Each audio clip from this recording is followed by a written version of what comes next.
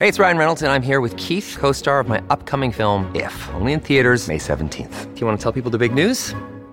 All right, I'll do it. Sign up now and you'll get unlimited for $15 a month and 6 months of Paramount Plus Essential Plan on us. MintMobile.com/switch. Upfront payment of $45 equivalent to $15 per month. Unlimited over 40 gigabytes per month. Face lower speeds. Videos at 480p. Active Mint customers by 531.24 get 6 months of Paramount Plus Essential Plan. Auto renews after 6 months. Offer ends May 31st, 2024. Separate Paramount Plus registration required. Terms and conditions apply if rated PG. Look, Bumble knows you're exhausted by dating. All the must not take yourself too seriously and 6'1" since that matters. And what do I even say other than, hey? Well, that's why they're introducing an all-new Bumble, with exciting features to make compatibility easier, starting the chat better, and dating safer. They've changed, so you don't have to. Download the new Bumble now. Welcome to the New Books Network. Hello and welcome to another episode on the New Books Network. I'm one of your hosts, Dr. Miranda Melcher, and I'm really pleased today to have Dr. Sheila Miyoshi Jager on the podcast to tell us all about her fabulous new book titled The Other Great Game, The Opening of Korea and the Birth of Modern East Asia, published by Harvard University Press and pretty recently out in 2023.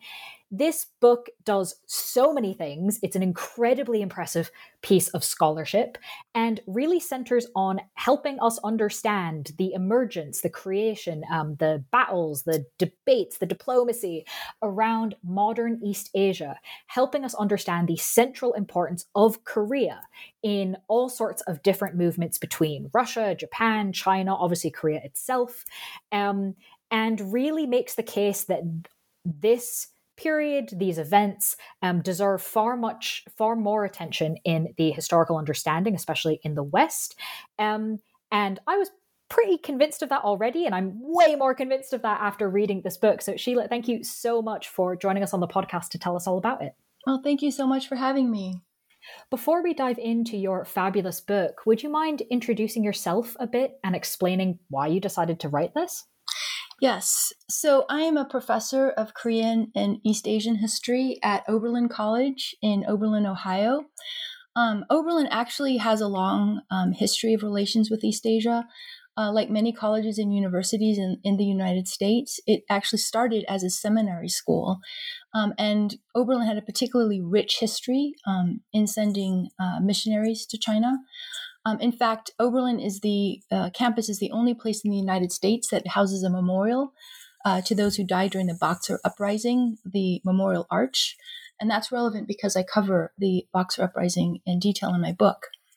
In fact, 19 Oberlin missionaries, along with countless Chinese Christians, perished during the Boxer Uprising. And so I made use of this archive in my book.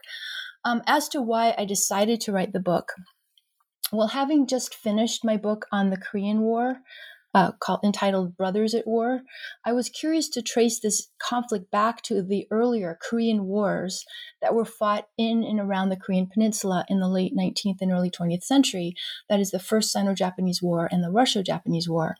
So like the Korean War setting half a century later, the geopolitical situation in the late 19th and early 20th century East Asia also involved similar problems surrounding a politically divided and volatile power that lay in the geostrategic center of the region, and that is the Korean Peninsula. Now, the parallels between post-1945 East Asia and pre-1894 East Asia are pretty striking, and I wanted to pursue this question in The Other Great Game. For example, in the buildup to the Russo-Japanese War, Britain proposed dividing the peninsula in half, in fact, with the Japanese in the south and the Chinese in the north in order to prevent the outbreak of the war. Of course, that didn't happen. And then 2 years later, in 1896, Yamagata Aritomo, who was one of the architects of the Meiji Restoration, he came up with this proposal to divide the peninsula at the 38th parallel to settle this impending conflict over Korea with the Russians. And of course, the Russians also proposed dividing the peninsula at the 39th parallel in 1903, just before the outbreak of the Russo-Japanese War. So, whether Dean Rusk and Charles Bonesteel, who were the two American officers who were responsible for actually drawing the line at the 38th parallel at the end of the Second World War, were ever aware of this early history isn't known. I've never come up with any evidence that they were, but it just goes to show Korea's central role in this interstate rivalry among the great powers that can really be traced back to the late 19th and early 20th century. It makes sense that you would come to kind of, having read the book and hearing that explanation, they fit very well together. But I think, well, I've thought of many ways of trying to organize the many questions I have for you. And I think in a lot of ways, the idea of starting in the present and looking back makes a ton of sense kind of in terms of that curiosity, that, hang on, I want to go investigate this. But I think maybe it would be easiest to answer that curiosity the way you do in the book, which is moving chronologically from the past to the present. So I'm going to try and do that, which means that we should start probably in the pretty obvious point of the very beginning of the book, which is in 1860. So why is that the starting point that you've chosen? Yeah, that's a very good question. So the story begins in 1860 because this was this period of Russia's eastern expansion when Russia first came to share a border with Korea. So the Treaty of Peking, which was signed in 1860 between China and Russia, was really critical. And this was a period at the end of the Second Opium War when China looked to Russia to help negotiate this treaty with Britain and France at the end of the Second Opium War. So in exchange, Russia came in possession of this huge swath of territory, which is the Amur and the Ussuri regions. It's roughly 400,000 square miles, basically the size of Germany and France combined, that bordered northern Korea. And thus it brought Russia in direct contact with Koreans for the first time in history. So by beginning the story or my book with Russia's eastward expansion, I place Russia really at the center of the changing regional dynamic among the three major Asian powers as they confronted each other over this non-power, which was Korea. So how Koreans, how the Chinese, how the Japanese reacted to this new Russian threat on Korea's border really is the starting point of my story. And this is really different. It's a very different starting point from most histories of this period, which really emphasize this East-West dynamic as the instigator of change. So, for example, the arrival of Commodore Perry's black ships in Japan in 1853, or the period of the Sino-British confrontation, right, in the First Opium War of 1839-42. So by starting the history in 1860, my focus was really to write a distinctively regional history. That is how Japan, China, and Korea's reaction to this new Russian threat on Korea's northeastern border fundamentally changed the relationship between all three major Asian powers. I guess listening to that explanation and reading it in the book, my response was, well, that makes a lot of sense. Why don't other histories start at that point? But taking that as our beginning and thinking about this idea of threat and kind of response to it, moving first to China, this is the time of the Qing Empire, that famously had the strategy of, quote, using barbarians to control barbarians, right? Not quite getting their hands too dirty in other countries, but still maintaining control over it. How and why did the Qing Empire try and do this when it came to this sort of new situation and the entrance of Russia? You've got other Western powers coming in, and the Qing Empire still very much wants to kind of have a lot of control over Korea. How does this strategy and their methods fit into this? Does it work? Yes, so the term actually is using barbarians to control barbarians. And this was a very ancient, geopolitical strategy that the Chinese employed, which basically means letting barbarians, so-called barbarians, right? Barbarians fight it out amongst themselves, and then we can reap up the advantage. So the idea is that if both states A and B are our enemies, we can choose the less threatening enemy to be our friend, let's say A, to fend off the larger threat, which is B. So, like Mao Zedong used this strategy in the 1960s at the height of the Sino-Soviet split. Mao reached out to the Nixon administration, right? And the result was the 1972 Sino-American rapprochement, which was basically aimed to neutralize the Soviet Union. So during the Qing dynasty, the statesman Li Hongzhang, he tried the same strategy to protect Korea, basically to enlist a Western power, in this case the United States, to establish relations with Korea, thereby deterring Russia from making any moves on the peninsula. And so that's why the United States was the first country to sign a treaty with Korea in 1882. So the idea was that China would continue to maintain its traditional tributary ties to Korea as its suzerain. And then for geographical and historical reasons, Korea and Japan would also be united in friendship. And then to deter other Western powers, namely Russia, Korea was to establish treaty relationship with the United States. And so this strategy might have worked in principle had it not been for Korea's very volatile domestic situation. So while the young Korean king Kojong adhered to this strategy and proposed by the Chinese, his father, the Taewongun, along with other conservative Confucian elites, did not approve of Korea establishing relations with the so-called American barbarians.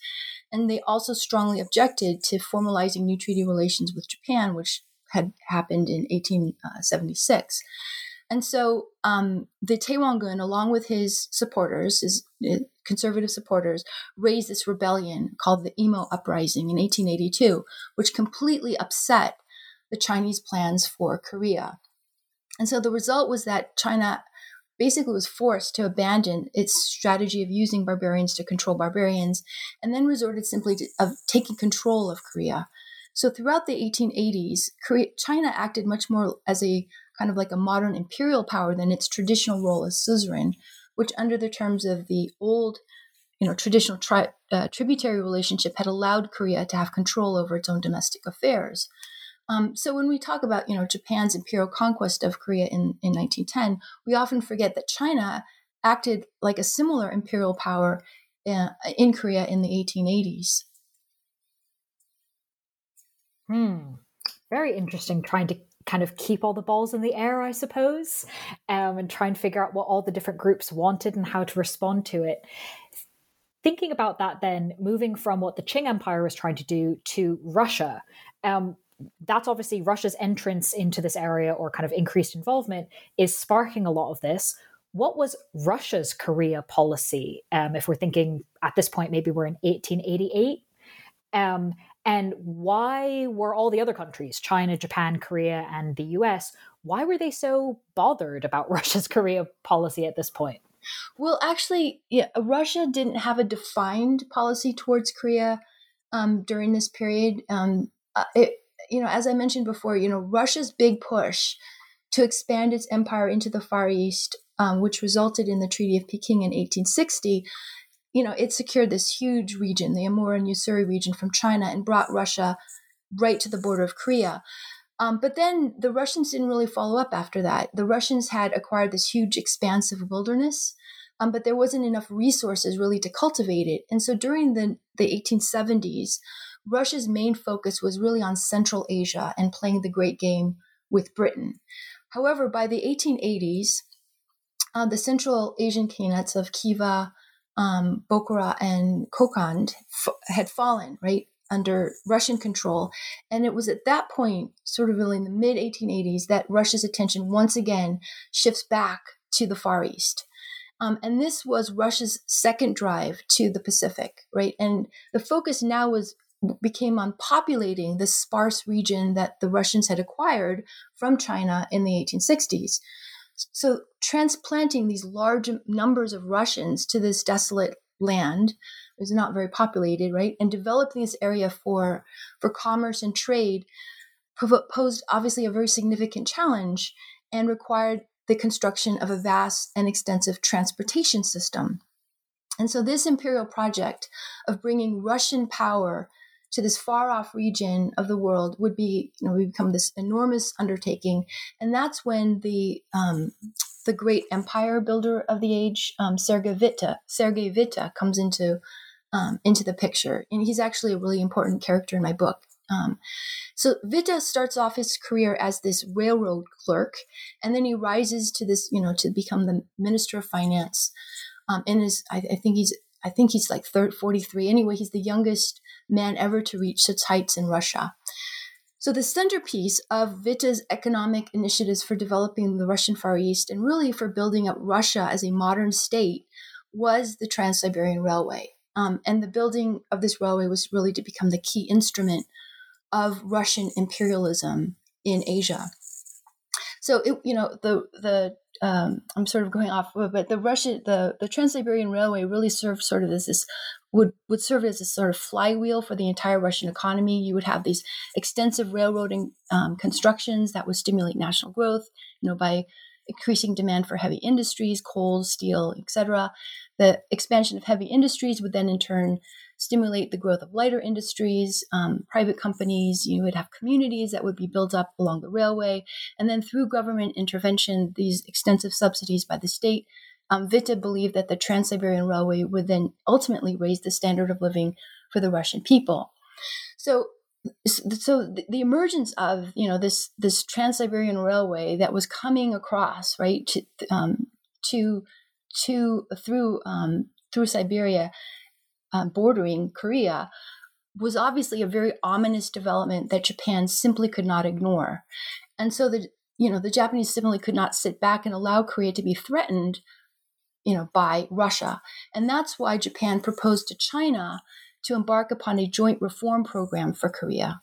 And so the first Sino-Japanese War was very much portrayed as this kind of enlightened and civilizing Japan, right, battling a decrepit and backward China for control to reform Korea, to make it, strong, right? And so one of the slogans of the time was that Japan was fighting for Korea's, so-called reform and independence. And the idea was that Japan was supposed to make Korea an independent and strong nation, strong enough to be able to resist Russian encroachment. And of course, the irony is that Korea was supposed to be able to do all this by becoming, in a sense, a subordinate to Japan. And how did Korea feel about that? Well, there were mixed responses to it. There was a faction that welcomed Japanese help, and there was another faction that was very wary, obviously, of Japan. That would make sense. I think that's a pretty reasonable division to go, hang on a second, what's happening here? But staying on Japan, right? Because Japan gets... all sorts of things are happening inside Japan, and I know I'm doing a horrible job of allowing you to go into domestic Japanese history at this point, which is fascinating. I will point listeners to the full book itself for all of the details that we're glossing over, because they really are interesting and fabulously written. But staying with the sort of chronological highlights train that we're on, moving to 1894, you mark in the book, you consider this a turning point for Japan's relations with the rest of the world, including Russia and Korea, but not just them. Why is this year so crucial? Well, that was the outbreak of the Sino-Japanese War. It was really a turning point, really, for the perception of Japan as this new rising power in East Asia. Right? It won this war against China. As I mentioned before, the war also was very much portrayed in the Western press, as well as, of course, in Japan and around the world, as this conflict between a modern and enlightened Japan, sort of battling a decrepit and backward China. And so Japan's victory thus signified really the end of the old Sino-centric order that had been in place for more than a millennia, right, with China at the center.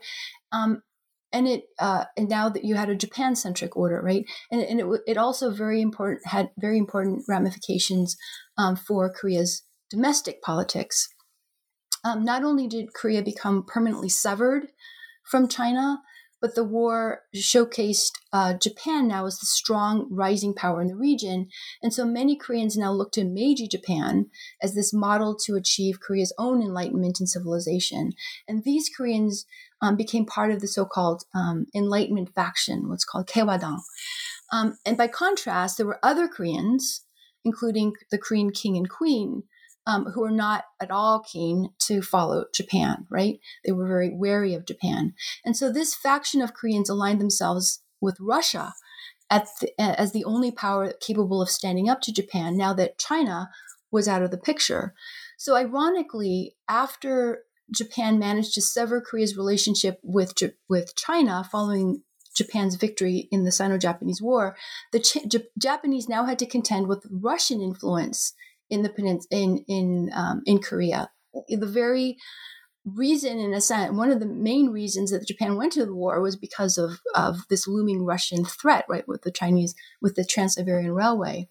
So Russia hadn't fired a shot during the war, but it was now poised to reap all the benefits of the war by allying itself with this pro-Russian Korean court. And so that's the context behind the Japanese minister's decision to come up with this plan to assassinate the Korean queen in October 1895. So she was colluding with the Russian minister in Korea, Karl Weber, to undermine the Japanese. And so not long after her murder, the Korean king, Kojong, then escapes to the Russian legation in February 1896, where he orders the execution of all his pro-Japanese ministers. So by 1896, the Korean government was effectively being run out of the Russian legation. And so you can imagine how frustrated the Japanese were. You know, they had just fought this war to oust the Chinese from power in Korea, only to have the Russians move into the peninsula without having a shot being fired. So if Russia really had the will to make Korea a protectorate at that time, it could certainly have done so. However, at that time, the Russians were focused really on building the Trans-Siberian Railway, right? And so they were negotiating this deal with the Chinese to build part of that railway across Chinese territory, that is through Manchuria. That's called the Chinese Eastern Railway. And so that's why the Russians then signed this agreement with Japan in 1896, basically affirming both countries' mutual rights in Korea. It was also at this time, in 1896, that Yamagata Aritomo famously, proposed that the Korean peninsula be divided at the 38th parallel. And while this proposal was rejected by Russia at the time, the idea of the 38th parallel was later resurrected at the end of World War II, right, by the United States and the Soviet Union. And we can speculate that this was why Stalin agreed to divide the peninsula at the 38th parallel when the Americans proposed it, because Stalin knew that Russia might have avoided war with Japan way back in 1904 if Tsar Nicholas had agreed to the proposal back in 1896, and he wasn't going to make the same mistake. Very consequential then for divisions within Korea. And obviously you've mentioned it, and the stage is pretty obviously set, right, given what's happening in 1896 for Russia and Japan to have some issues. And in fact, as you've just mentioned, we do have the Russia-Japanese War not many years later. What impact did this war have on relations, not just between Russia and Japan, but also between Japan and China and Korea and Japan? If Russia and Japan are now sort of going, if Japan is going, wait, we just tried to get China out of Korea. Now Russia's turned up. Hang on a second. This isn't necessarily going to go very well. We then, as you've mentioned, have the Russia-Japanese War in 1904. What impact did that have on kind of how all these different actors interact, right? Between Japan and China, between Korea and Japan. It's not just, obviously the Russia-Japanese War, as you talk about in the book, is not just about Russia and Japan. Right. Well, as I said,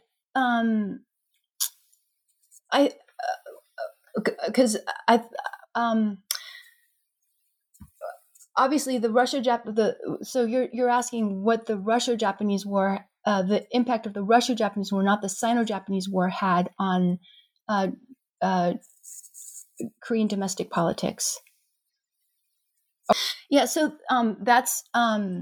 that's a big question. So the Russia-Japanese War obviously had a huge impact on Korea, because once Russia was out of the picture, Japan was able to take possession of Korea and then make its protectorate. Russia also lost control over the conduct of its foreign affairs. As for Japan's relations with China after the Russia-Japanese War, that's a more complex question. So one of the the main arguments of the book is that the Russo-Japanese War became this turning point in the direction of Japan's foreign policy and grand strategy. And this question basically comes down to this. Should Japan take a continental route or a maritime route to great power status? And it should be remembered that up to 1905, Japan very much saw itself as a maritime power. So during the Sino-Japanese War, Japan's leaders pursued what was then called the Southern Strategy, or Nanshin, by undertaking the occupation of Taiwan. Japan's leaders did not pursue a northern strategy, advanced strategy, a Hokushin, that is advanced towards Manchuria. There was, in other words, no plans to take Beijing. So for example, when General Yamagata Aritomo, who was the commander of the First Army, he disregarded Prime Minister Ito Hirobumi's warning not to advance north, right, and occupy the city of Haicheng. Ito then directly appealed to the emperor, who promptly recalled Yamagata from the field. The Japanese troops also withdrew all their troops from China after the Sino-Japanese War. In other words, Japan's path to achieving great power status was very much as a maritime power, and which made sense because Japan is an island nation. Moreover, in the buildup to the Russo-Japanese War, Japan sought alliances and friendships with the world's great maritime powers, that is Britain and the United States, and it embraced the principles of the open door. Of course, this was also the period of U.S. imperial expansion after the Spanish-American War, when the U.S. secured the Philippines. It also took Wake Island, Hawaii, and Guam, and the so-called coaling stations, right, to secure trade and commerce with China. So by aligning itself with Britain and the United States, the Japanese also saw themselves as a rising great commercial power, great commercial and maritime power. And moreover, after Admiral Togo's great victory in the Battle of Tsushima, which was the last great battle of the Russo-Japanese War, that was far greater and more spectacular than anything that General Oyama had achieved in Manchuria. And so that victory enhanced the Navy's visibility. So after 1905, the Navy Minister Yamamoto began to advocate a number of new policies aimed at furthering Japan's status as this great maritime naval power, selling fleet expansion, etc. And some naval officers even advocated abandoning Japan's continental holdings in Manchuria and Korea altogether in order to focus on Japan's maritime and commercial approach to national power. But Japan's army leaders obviously vociferously objected, and they, too much blood and treasure had been lost in the hills and valleys of Manchuria for Japan to abandon Manchuria altogether. And so they argued that Japan could not give up its foothold in the continent. And ultimately, a compromise was struck. But the bottom line is that Japan's armed forces were not withdrawn from Manchuria after the war. This situation then led to deepening tensions with China, but it also led to worsening relations between Japan and the United States, which had its own trade interests in Manchuria. So by 1907, Japan essentially had turned its back to its commitment to the open door. It signed this new treaty with Russia in 1907 and 1910, which essentially secured Japan's rights and influence in southern Manchuria in exchange for recognizing Russia's rights in Manchuria and northern and Mongolia. Then you had the outbreak of World War I in Europe, further deepening tensions between China and Japan. Japan goes in and it occupies Shandong. It also sends troops to Siberia. So all these developments later set the stage for the events that would engulf Japan in the 1930s. So my point here is that the shift in Japan's focus from seeing itself as essentially as a maritime power to a continental power with stakes in Manchuria really came about at the end of the Russo-Japanese War, when these arguments about the direction of Japan's foreign policy became hotly debated. And so one of the reasons that I devote 3 whole chapters to the Russo-Japanese War was really to showcase the tremendous blood and sacrifice of that war, and to show how hard it was for Japan really to withdraw from Manchuria. I'm glad you mentioned kind of the amount of detail and why you chose to make that such a focus. I think it really comes through in reading the details in the book. Like, this is a big deal. And we need to remember that. So thank you for sort of including that kind of your thought process in making that point. I wonder if we can, given how big a deal it was, right, and the consequences of it, could you tell us a bit more about the consequences and legacies of this war, the Russo-Japanese War, within Japan, now that we've heard a bit about its impact on Japan's relations with other countries? Yeah, so, well, as I mentioned earlier, Admiral Togo's victory in the Battle of Tsushima, which essentially ended the Russo-Japanese War, was more spectacular than anything that General Oyama had achieved in Manchuria. And so that victory really enhanced the Navy's visibility. And naturally, this gave rise to this intense inter-service rivalry between the Army and the Navy.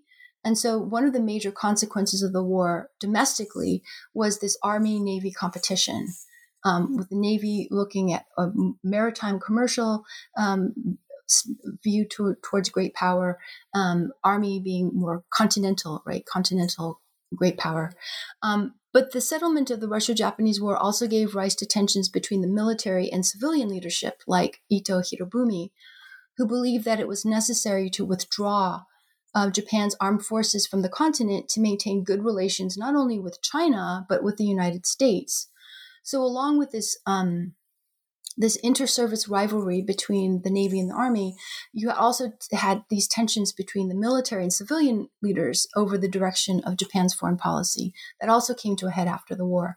And of course, these tensions were also exacerbated by this huge disappointment that the Japanese people felt about what had happened at Portsmouth, the Portsmouth Treaty, which ended, right, the Russo-Japanese War with Russia.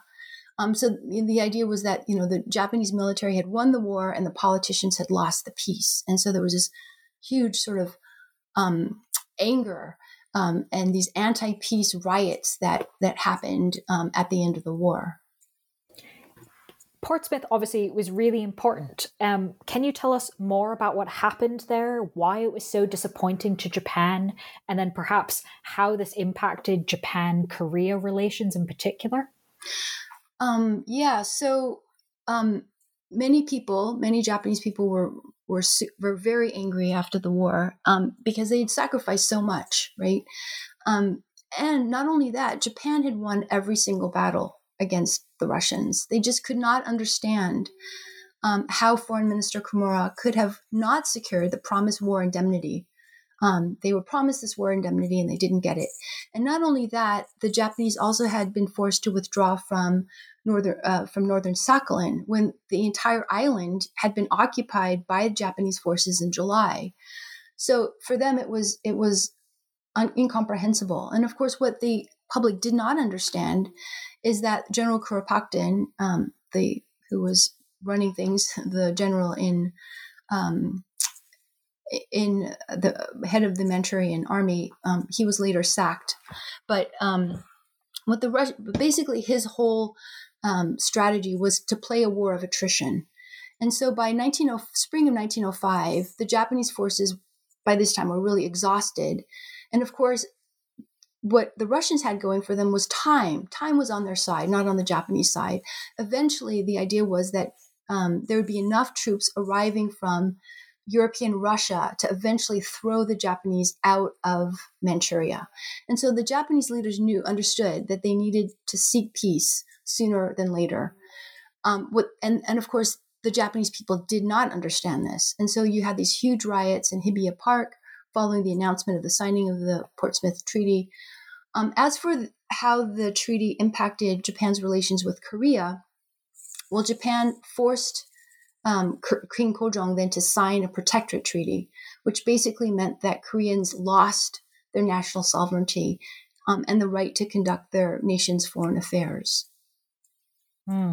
Very consequential indeed.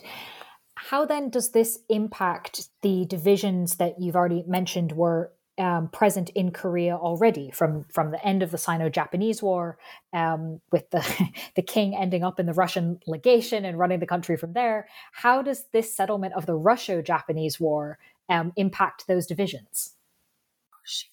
Hello. So one of the central themes of the book is to trace the current national division of Korea back to its origins in the late 19th century, late 19th and early 20th century. So unlike most standard works, which view the origins of the division arising from the Japanese colonial period being 1910 to 1945, I really see a definite split in the Korean national movement occurring right after or during, actually, the Russo-Japanese War. But really, the split happens, I think, in 1907, after the forced abdication of King Kojong and the subsequent disbandment of the Japanese-trained Korean army that same year. And I think that Russia had a much larger or greater role in the creation of these, Korean divisions than had been previously identified. So what happened is, after the forced disbandment of the Korean army in 1907 by the Japanese, you had thousands of Korean soldiers who had been trained by the Japanese. They fled the peninsula to the Russian Far East, where they joined members of the Uibyang, or the Righteous Army. Now, the Uibyang, or the Righteous Army, were guerrilla forces that were based in Vladivostok and other places in the Russian Far East. And they had joined up with the Russians to fight against Japan during the Russo-Japanese War. And so by 1907, you have this influx of well-trained Korean soldiers who joined up with Korean soldiers who'd been trained by the Russians. And so that's the context really for the signing of the Russo-Japanese Treaty in 1910. The Japanese needed Russia's help to suppress these Korean guerrillas who were concentrated in the Russian Far East. And in exchange, Russia wanted free reign in northern Manchuria and Mongolia. So the 1910 Russo-Japanese Treaty was really significant in this regard, because Russia completely reversed its support of Korean partisans and now began to round them up and to arrest them. Now, following the outbreak of World War I in 1914, Russia then initiated a further crackdown on these Korean partisans as Russia sought to strengthen its ties with Japan to act against a common enemy, Germany. However, the October Revolution of 1917 changed the calculus once again. And so following Russia's withdrawal from the war, right, in March 1918, right, with the signing of the Treaty of Brest-Litovsk, the new Bolshevik regime then cut its ties with Japan and then started to give support to the Korean guerrillas and to anti-Japanese organizations. And then you had the Russian Civil War, which also provided this occasion for the Russians and the Koreans to work together again in the Russian Far East. And that's because the Bolsheviks needed allies, and Korean militants helped them mount a second front against the Siberian expedition, to which Japan contributed a large force. So basically, for a second time since the Russo-Japanese War, the Russians and the Koreans were fighting against Japan. You had immigration to the Russian Far East increased in the 1920s, and you had this large number of Koreans that were concentrated in Vladivostok. However, there were other Koreans that took a completely different path. So in 1907, also, that marks the beginning of the Protestant revival movement in Korea, when thousands of Koreans, mostly in the northwestern provinces, for example, Pyeongando and Hwanghae-do, they convert to Christianity. Around the same time, you have Korean immigrants in Hawaii and San Francisco. They came together to work for their nation's, independence. Now, these Koreans, these Christian Koreans, were much more focused on attaining Korean independence through a program of national self-strengthening. Many were also Christians, as I said, and they learned English in American missionary schools. So by 1913, you have this noticeable division between these two groups that was becoming apparent. You have a radicalized faction allied with the Bolsheviks, and a much more moderate faction made up of Korean Christians. Now, after the March 19 movement, there was this attempt to unify these two groups by establishing the Korean Provisional Government in Shanghai, but the effort ultimately failed. And so by the end of the Second World War, you basically have these two main groups vying for power. And so the division of the peninsula at the 38th parallel, in a sense, reinforced a divide that it was already developed during the first decades of the 20th century. You had capitalists and Christians in the South, led by a Korean Christian, Syngman Rhee or Lee Syngman, and then you had Bolshevized Koreans and socialists in the North, which was led by Kim Il-sung. So the division of the peninsula, although sort of crudely drawn at the 38th parallel by the United States and the Soviet Union, I say actually traces its origins in the years following the Russo-Japanese War, or even earlier. Fascinating. Thank you for helping us trace the consequences and legacies. I think that often when this topic is taught, kind of understanding how all those pieces go together is often missed out. And I think that's such a crucial thing that you're doing in this book. We've kind of moved chronologically over quite a decent chunk of time, which is very helpful. So I'm wondering if maybe as a penultimate question, you could help us think through some of the main legacies, obviously one of them being helping us really understand this division between today North and South Korea. Some of the main legacies of this other great game in Asia? Well, I think there's a short-term legacy and a longer-term legacy. I think the short-term legacy was the widespread regional violence and instability that occurred as a result of Japan's rise as the new imperial power in Asia. And one can say that the struggle for empire in the late 19th century really helped give rise to the crisis of the 1930s and the coming war. And in this sense, I agree with the historian Richard Overy when he says that the Second World War is really better understood as a conflict over empires and not as this, sort of titanic struggle between good and evil. And that's because the roots of global violence really can be traced back to the last decades of the 19th and early 20th century when when the pace of economic and political modernization really quickened, right, in the developing world, and particularly in East Asia. So the focus of on 1914 as sort of the end of peace, I think is misleading because the world was already really destabilized by large-scale conflicts, right, like the Sino-Japanese War and the Russo-Japanese War before World War I. And so in this sense, I think World War II was actually a continuation of the other great game. After all, after the Sino-Japanese War, Japan never relinquished its rights in Manchuria. As for the long-term legacy, I tend to agree with those analysts who argue that we're entering into this new multipolar era heightened by competition between two or more great powers. And in this sense, I think this new era is similar to what happened during the other great game. That is, you have these great powers doing what they've always done by furthering their own national interests. That said, I think the main difference between this new era of great power politics and the one that I wrote about in my book is that today's revisionist powers are really all about the settling of old scores. For China, Taiwan is linked to this devastating period when it's forced to relinquish, right, both Korea and Taiwan to Japan, thus effectively ending its hegemonic position as the Middle Kingdom. As for Russia, it's about, the humiliation suffered at the end of the Cold War and the right to reclaim any territory that belonged to the former Tsarist empire. So it's really sort of going back to this period before, during the Great Game, to sort of to find when China was the center, right, and during the Tsarist period when Russia was also a great power.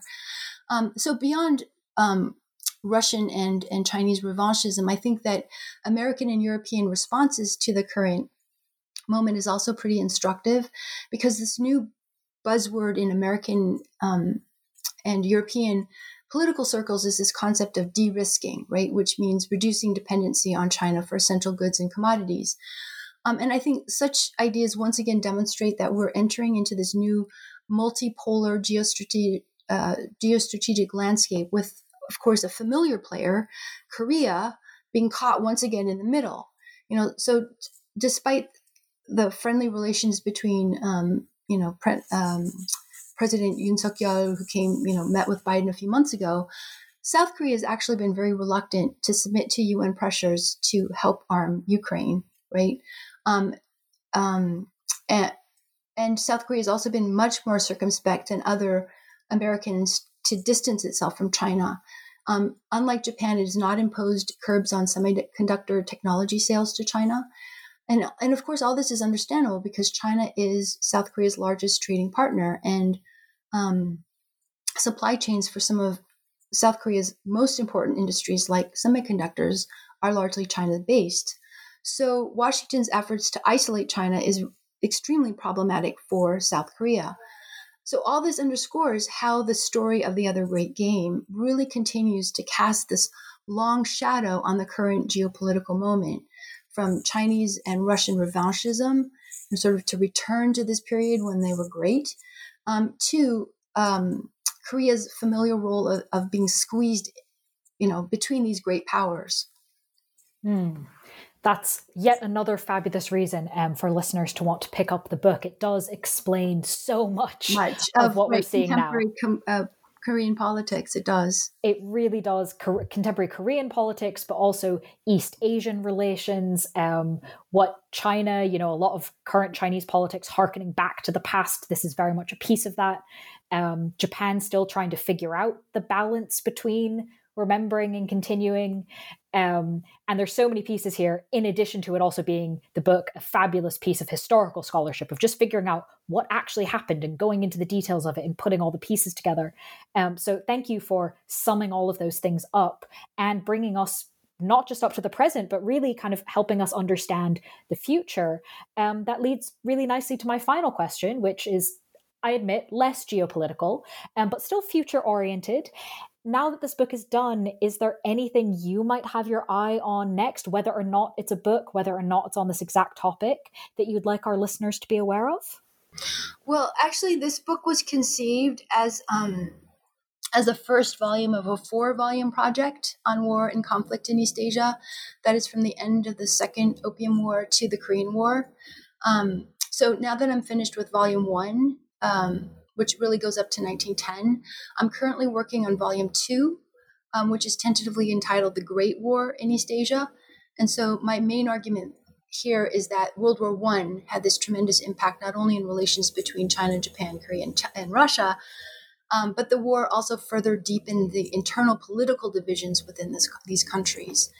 So the battles that took place in Manchuria and Siberia between 1914 and 1922, which is the end of the Russian Civil War, may not have been as costly as those that took place on the European and Eastern Front, but their impact on the region was really tremendous. So it'll be another big book. I love writing on large canvases with lots of compelling personalities. Volume 3 will then go up to the Second Sino-Japanese War, which merged with World War II. And then this series will conclude with my last book, which I already wrote, Brothers at War, which is volume 4, about the ongoing Korean War, which will bring the story up to the present day. Wow. Well, very exciting. I can't wait to see what you do with those books. But of course, in the meantime, while you're working on them, listeners can read the one we've been discussing, The Other Great Game, The Opening of Korea and the Birth of Modern East Asia. Sheila, thank you so much for sharing your time and expertise with us. Well, thank you so much for inviting me. It was nice to talk to you.